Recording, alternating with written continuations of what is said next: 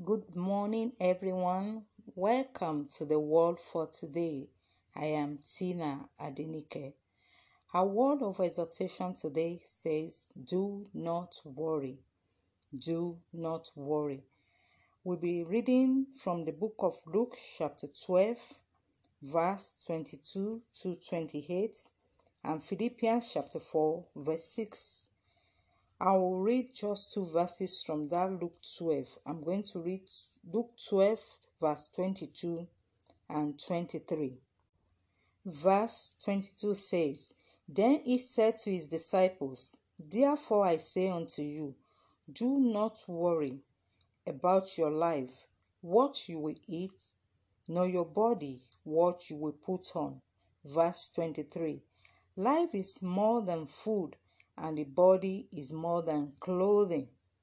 Philippians chapter 4 verse 6 says, Be anxious for nothing, but in prayer and supplication, with thanksgiving, let your requests be made known to God. What is worry? Worry is a chain of thoughts, images, emotions, and actions negatively laden and relatively uncontrollable that saps our energy. It is a state of mental distress or agitation due to concern about an impending or anticipated event. Worry does absolutely no good. It won't bring in money, food, or clothing. It only shocks the word of God and distracts you from God. There is a quote that says, Worry never done tomorrow of its joy. It only sapped today of its joy. So stop worrying. A song goes thus: Why worry when you can pray? Trust in Jesus and He'll show you the way. Don't be hard out in Thomas, but lay hold of His promise. Why worry, worry, worry when you can pray? What causes worry?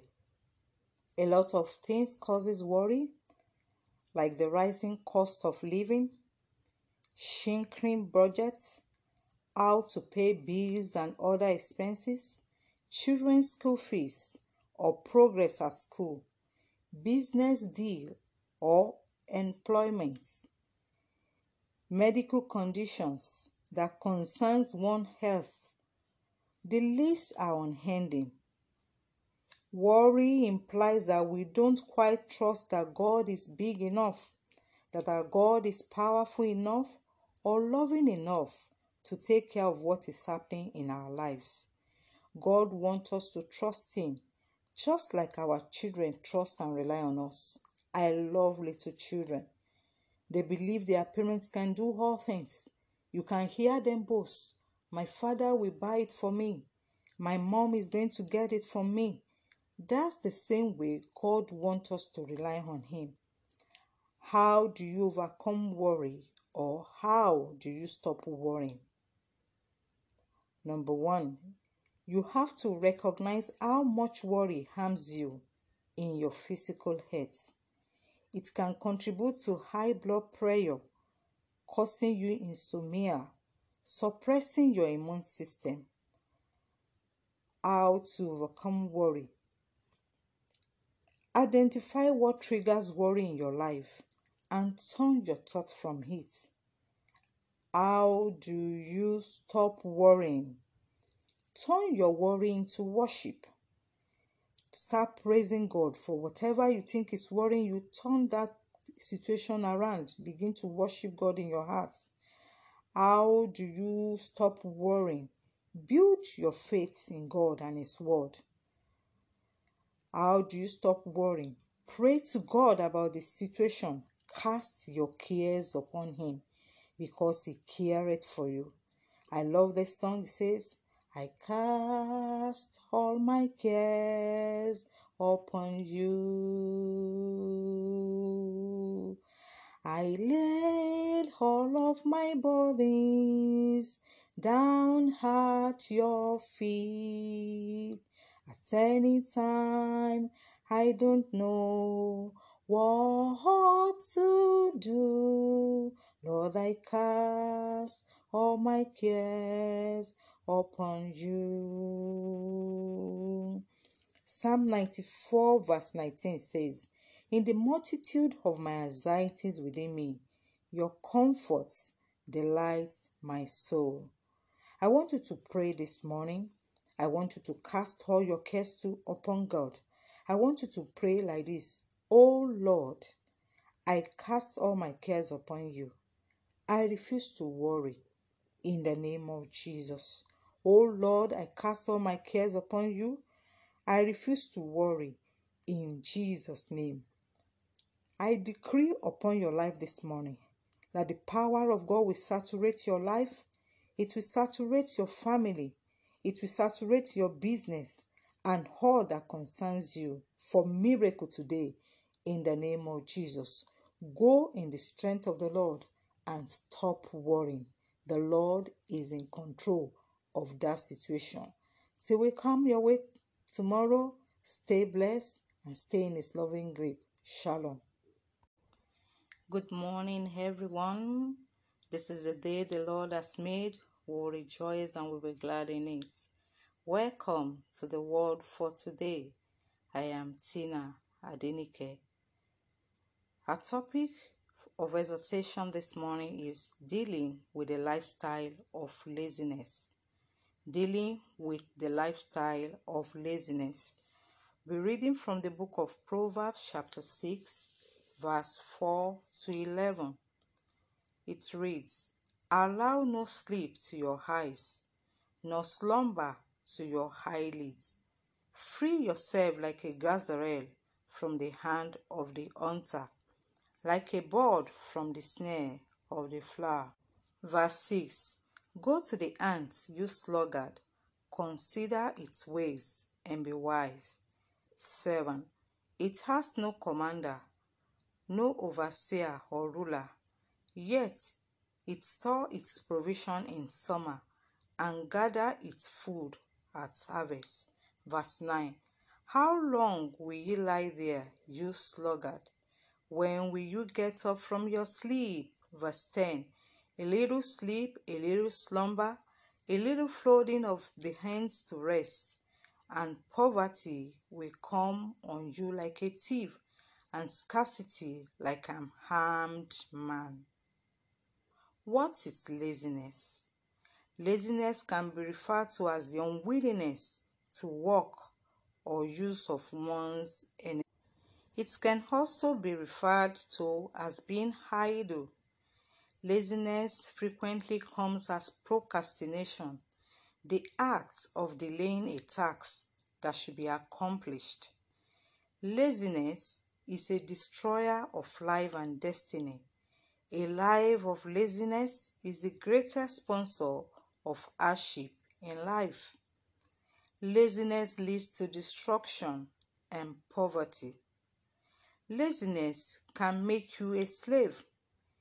It allows selfishness to determine your actions.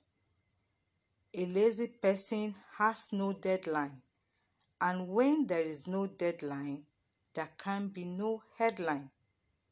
Some people are mere existing and not living. God wants you to live your life to the fullness by impacting your immediate environment. There are still many people who have so many excuses to give as reason for not doing anything tangible since the beginning of this year. There are different forms of laziness. It could be mental laziness, inability to make use of your brain to read. A lot of people does not want to go to school. They don't want to learn anything. It could be physical laziness, not wanting to work, doing anything with your hands. Or it could be spiritual laziness or otherwise. Proverbs chapter 19 verse 15 says, laziness casts one into a deep sleep, and an idle person will suffer hunger. Proverbs 18:9 says, "He who is slothful in his work is a brother to him who is a great destroyer." 1 Timothy 5:8 says, "But if anyone does not provide for his own, especially his household, he has denied the faith and is worse than an infidel." 2 Thessalonians 3:10 says, "If anyone will not work, neither should he eat." How do you come out of laziness? Number one, avoid laziness by all means. Avoid laziness, either mental, physical, spiritual, any form of laziness. Avoid laziness by all means. Number two, do what you find until you find what you want. Do not say, "Oh, I cannot do anything." Do what you find until you find what you want. Time waits for no one. Get something doing. It may be small, but God will breathe on it. Stop waiting for that loan from the bank to start a business. Challenge yourself to launch into the deep through the instruction of the Almighty God, and you will be surprised that there is life at the other side. Even if you don't have your own business, you can get busy. Do voluntary your services to others. You can never tell how God will meet your needs. There are lots of youth today waiting for an appointment from oil company, or they just want to eat it big at once. It is not the job you do that will determine your prosperity. It is how you do what you do. You can be selling recharge card. You can be doing any other thing. You can be doing lesson for people, coaching people, or any other form of things that you know you can do. Prayerfully ask God. If you don't give in to laziness, the Lord will lift you up. Be busy for God. If you're a lazy believer, it doesn't matter how many prayer meetings you attend. Nobody will commit great things into your hands. In the book of John, chapter 9, verse 4, Jesus said, "I must work the works of him that sent me while it is day." If Jesus, when he was on earth, was busy working, doing the work of his Father, then what excuse have you? In the book of John, chapter 5, verse 17, Jesus answered and said, My work hitherto, my Father work, hitherto I work." Those that God used in the Bible were already busy in their various businesses before God called them. Remember, Peter toiled all night. He was not a lazy person when God came to him, when Jesus wanted to use his boat. Moses tended his father-in-law flock before the Lord called him from the burning bush. If you are not ready, how can you be used of God? You need to be a vessel in the hand of God. Pray, read your Bible, do the necessary things that you need to do. My counsel for us this morning is that do more than survive, succeed. Do more than having a job, have a vision. Do more than making a living, make a difference. Never reach a point where you are sitting and doing nothing.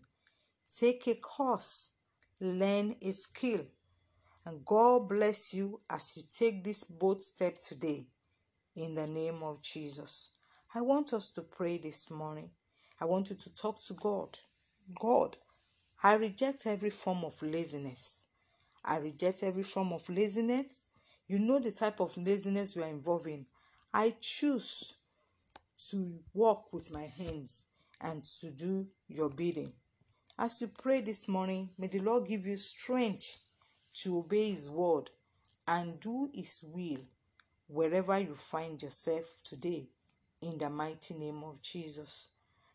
Till we come your way tomorrow, stay blessed and stay in his loving grip. Shalom. Good morning, everyone. Welcome to the Word for Today. I am Tina Adenike. Our word of exhortation this morning is long life is my heritage. Long life is my heritage. We'll be reading from the book of Job, chapter 5, verse 26. We have three scriptures to read, so I'll be going through it. Job 5:26 says, "You shall come to the grave at a full age, as a sheaf of grain ripened in its season." Proverbs chapter 9, verse 11 says, "For by me your days will be multiplied, and your years of life will be added unto you." Psalm 91, verse 16 says, "With long life I will satisfy him and show him my salvation." The will of God for his children is to live a long and fulfilled life. Living long is not by default. There are requirements. Covenant of long life makes people to fulfill their days in line with the word of God. Every good thing we enjoy in the kingdom is based on the platform of covenant. The scripture records that Abraham died at a good old age, which literally means there is a bad old age. Abraham lived long based on the covenant God made with him. In Genesis 25, verse 8, it reads, "Then Abraham gave up the ghost and died in a good old age, an old man, full of years, and was gathered unto his people." Everyone will definitely die if the Lord delayed the rapture or his coming. However, the plan of God is that we should fulfill our days in longevity. What are the requirements for longevity? Number one, live by God's word. You must show respect or reference to the word of God by simply obeying it. It will add years to your life. Proverbs 10:27 says, "The fear of the Lord prolongs days, but the years of the wicked will be shortened." Number two, lay hold of the secret to longevity, which can be revealed to you in the place of prayer by the Holy Spirit. Number three, you are what you profess. Confession brings possession.